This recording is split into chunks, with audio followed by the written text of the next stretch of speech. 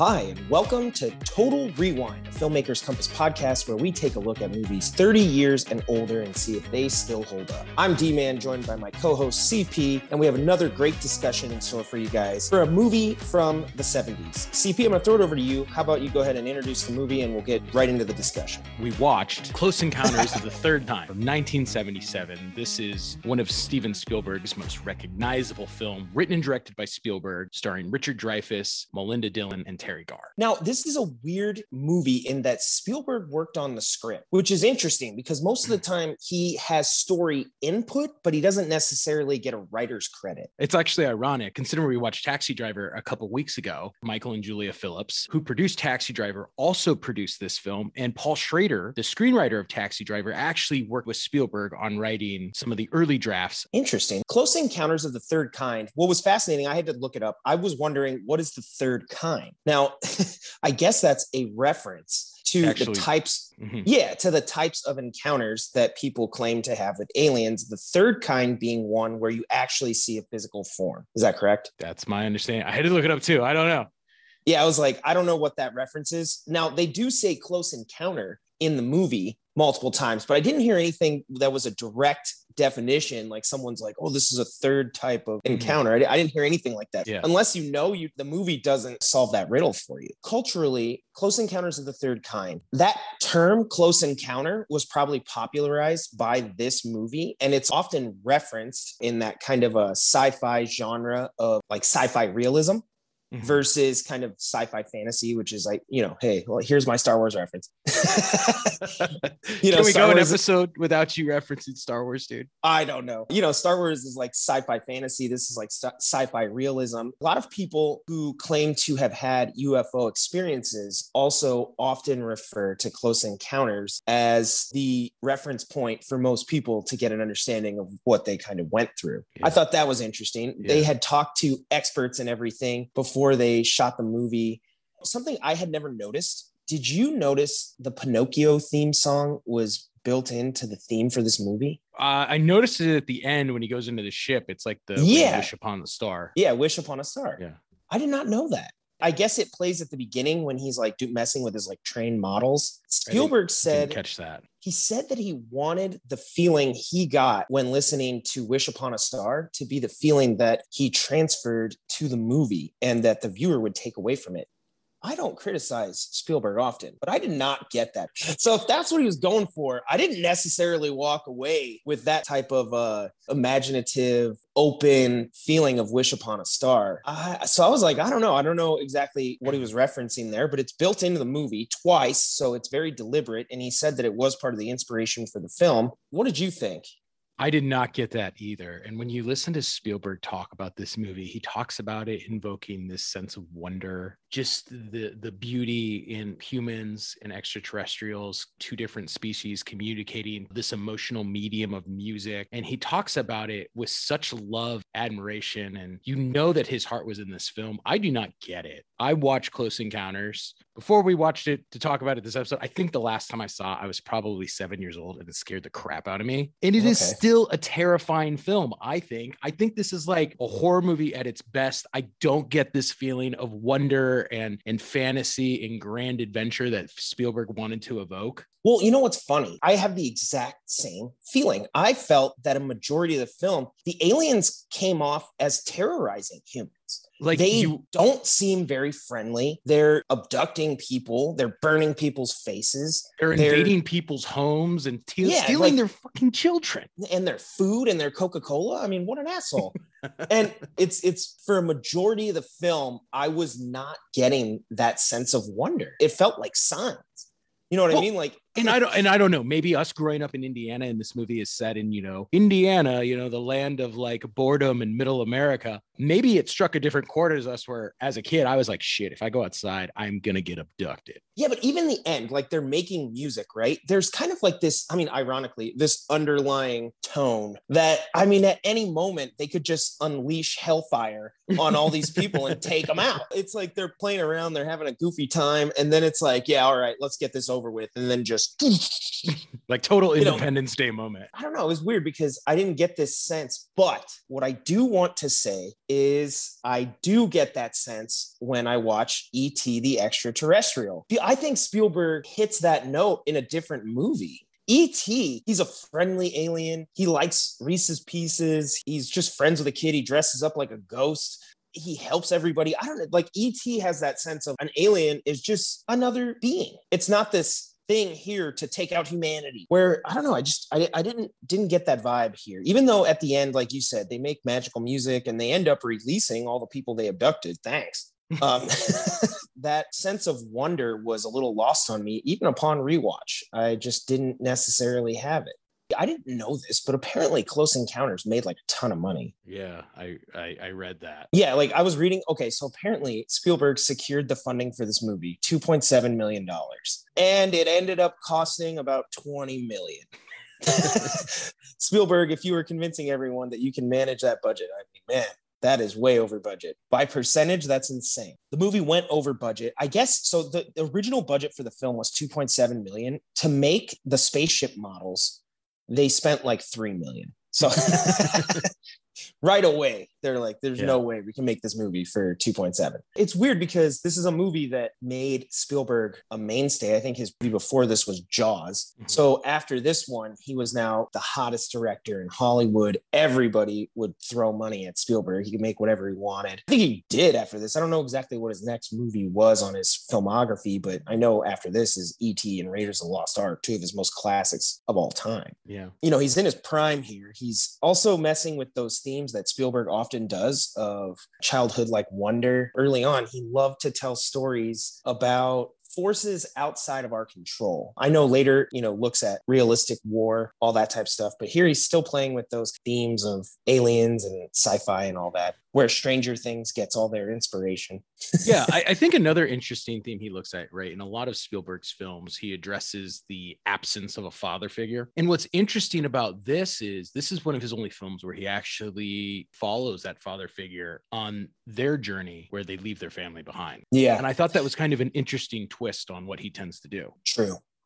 Now, when it comes to the effects in this movie, how did you think they held up? I actually thought it looked pretty good. The scene where he is in the electric truck and he's lost on the road, the UFO comes overhead and everything starts blowing. I think that is as an amazing a practical effects in a scene as you will get today. Yeah, I love the way they're painting the sky. It has kind of cool colors. The smoke comes out. I thought the spaceships, because they use practical models, I think they hold up across the test of time. They look good. It looks right. It doesn't come off to me as effects from the 70s. I'm like, no, it looks good. Yeah.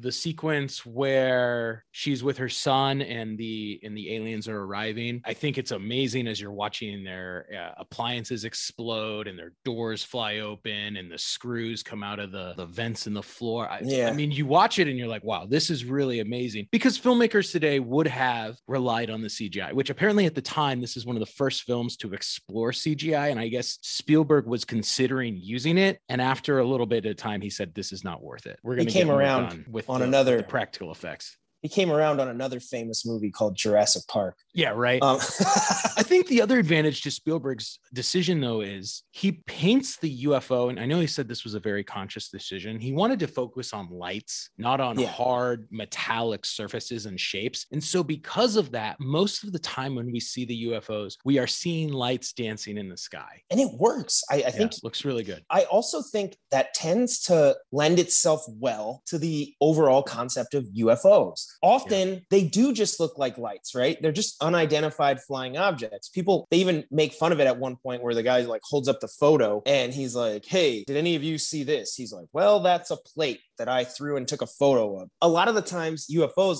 people don't see them clearly. They're not these obvious metallic shapes that we can be like, yeah, you know, I could draw it for you and it looks exactly like this. You're like, no, I don't know. It was like a crazy light. But what happened was it was moving weird. You know, I've never seen anything move like that. And again, Spielberg plays with that throughout using lights. He does it with the helicopters. He has, you know, things moving in the sky that you're not quite sure But I thought everything, the effects turned out really, really well. He's doing things like he's making toys come to life to convey the sense of foreboding for what's happening. He's using kind of practical things to ignite our imagination. Lights, like you said, not just the alien spaceship lights, but often colors are how he's denoting where the aliens are. When they're in the chimney, the light comes down. When they open the door, it's orange and all that. He's using lighting and color in a really cool way without having to show the aliens or ruin the movie's timelessness with shoddy effects. And he invokes a little bit of that Jaws experience in the sense that even when we finally see the aliens at the end of the movie,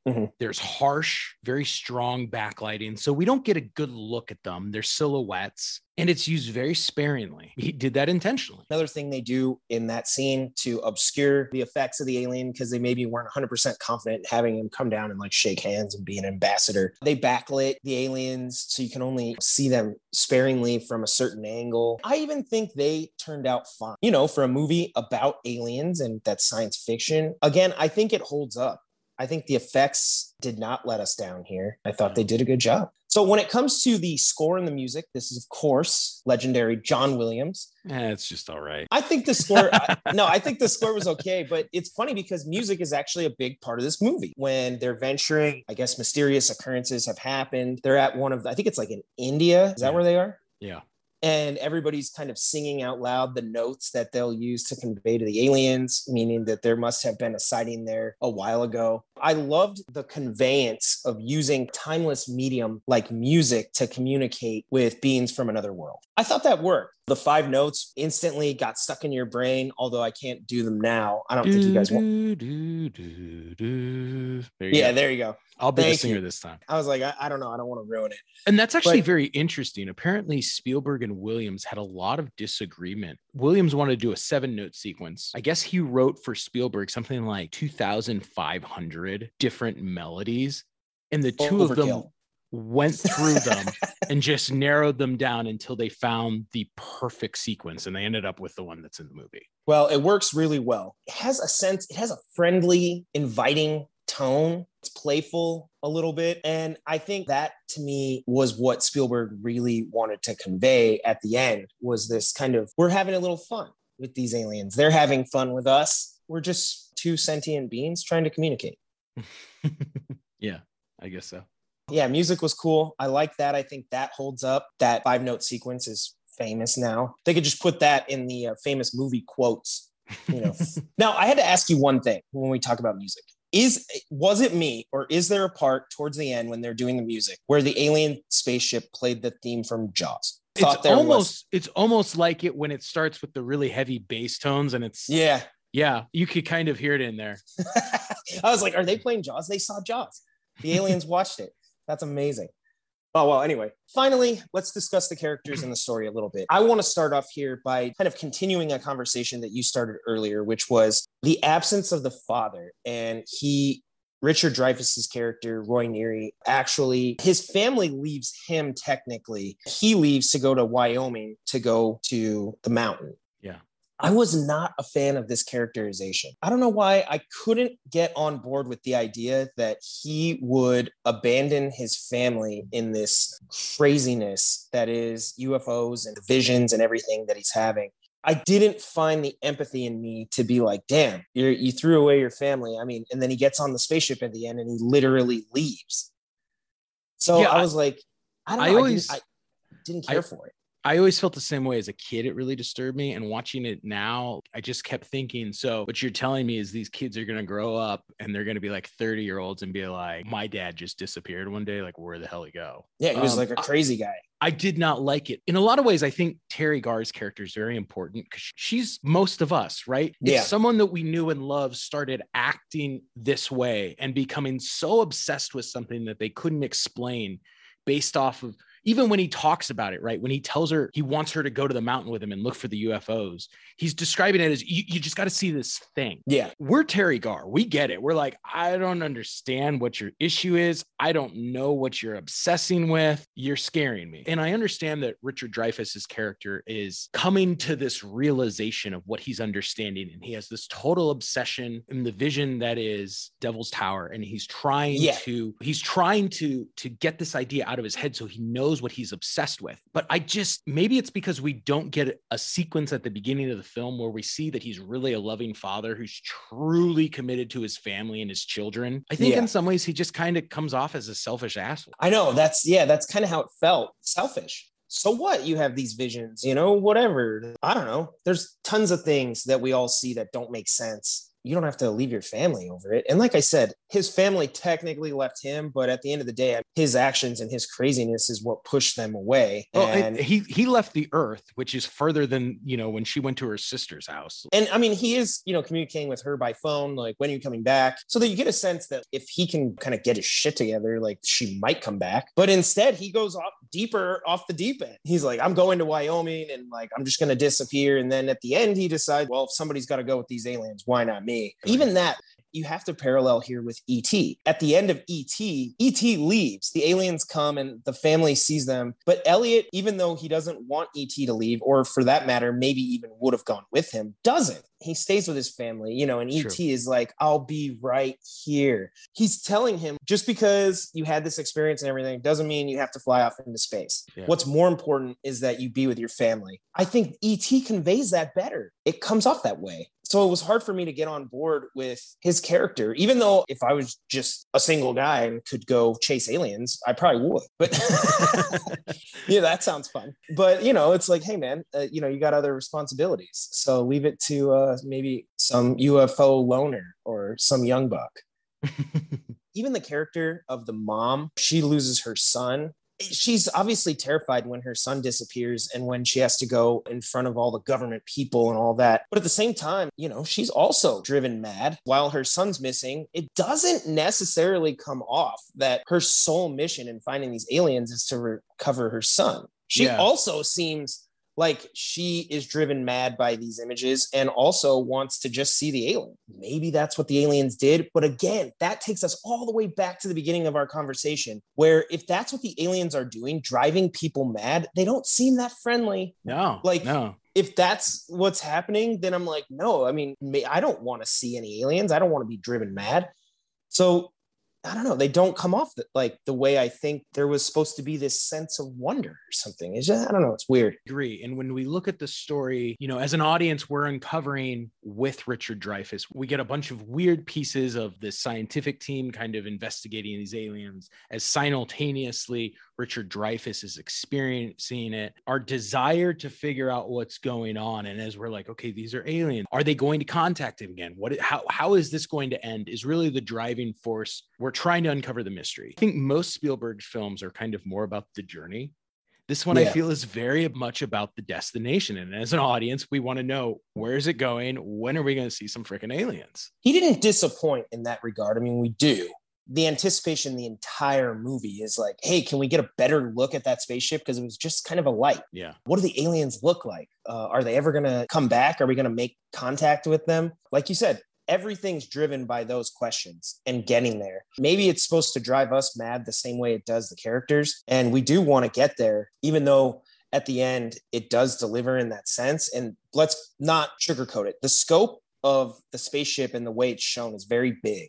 I mean, it works. Absolutely. It's definitely done right. It just, I don't know if it hits all the right notes, which is maybe the perfect way to end this because there's 5 notes. In defense, nice pun there.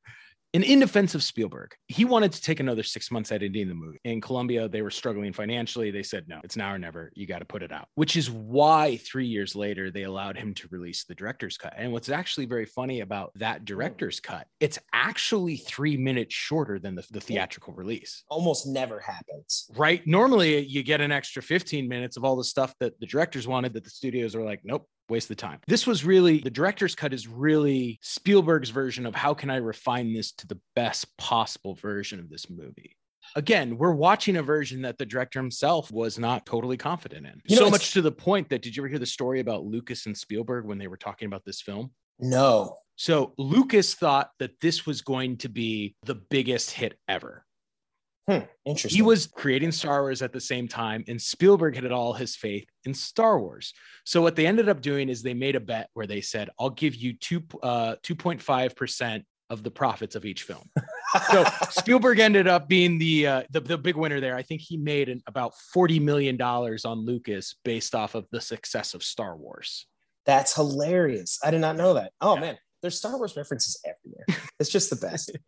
That kind of takes us to the end of the conversation. We have to ask the question, does this movie hold up? Is it something that you would recommend? I'll go ahead and answer it first on this one. I would probably say no. As far as great sci-fi, I actually really liked Forbidden Planet, even though I don't know if I gave that a recommendation. And like I said, E.T., some of these other movies, I don't know. I think I would just rank them ahead of Close Encounters. So as far as the effects go, absolutely. I think the movie holds up. It looks great. For a movie being made in the 70s, played fantastic on my big screen. Digital TV looked amazing. The model work, everything was great. But yeah, as the movie overall, I think Spielberg has better works. I'm going to go ahead and say no for this one. I'm in agreement. We know the impact that Close Encounters had, UFOlogy, for our popular understanding of aliens, right? So much of what he does in terms of the lights, the abduction experiences, even the look of aliens, are a result of Close Encounters. This is what planted those seeds in people's minds. But again, I never was on the same wavelength as Spielberg about the tone. And I think if you're interested in the fun alien movie, as you said, there's a bunch of those you can watch. And if you're interested in the scared shitless alien movie, I mean, you have movies like The Fourth Kind, Alien, Signs, Alien, Fire in the Sky, which are all much more horrifying and really we're going to make you not sleep at night. My thing is, I just don't think it hit the mark Spielberg wanted it to. And I don't think it holds up in the same way with audiences of today, where we have seen these experiences played out tenfold. So no, I would actually not recommend it. I don't think it holds up in the way that it did in 77. Yeah. Intriguing movie, great effects. But yeah, I think it's just not quite the same today. So anyway, I do want to acknowledge we have a friend who lives in Muncie, Indiana. And Connor, shout out to Connor. If you've seen any UFOs down there, let us know. So yeah, well, let us know about your Close Encounters. I mean, audience, what's your take? I know we're going to get a lot of hate, but what do you think? What's your opinion? I never want to slam Spielberg. Love Spielberg movies. Love Spielberg. God, imagine having dinner with that guy. Have so many questions. You know what would probably happen? I'd have dinner with Spielberg and I'd end up talking about Star Wars. That's probably exactly what would happen. That's probably what would happen. So I love Spielberg films and he's probably my favorite director of all time. So I'm sure there'll be more Spielberg movies on Total Rewind and we'll get to them at a later date. Speaking of future movies, next week we'll be taking a look at Stanley Kubrick's A Clockwork Orange. So that's pretty exciting. It's kind of a creepy movie. I'm interested to see how that holds up. A lot of people have referenced The Clockwork Orange in both style and character. So I'm fascinated to see that movie again. It's been a while, probably about 10 years. Can't wait to watch that and hope you guys will join us for the discussion here on Total Rewind. For this movie, Close Encounters of the Third Kind, be sure to keep the conversation going on social media. You can follow us on all the major channels and you can Google Filmmakers Compass Podcast. You'll find the links everywhere you can listen to the show. And we are listed pretty much everywhere. So you can follow me at Big Kid D-Man and Christian at NDCal5. Throw it over to you. Go ahead and take us out. Hopefully you will experience no close encounters of any kind before the next episode of the podcast. But until then, keep watching movies and we'll see you next week.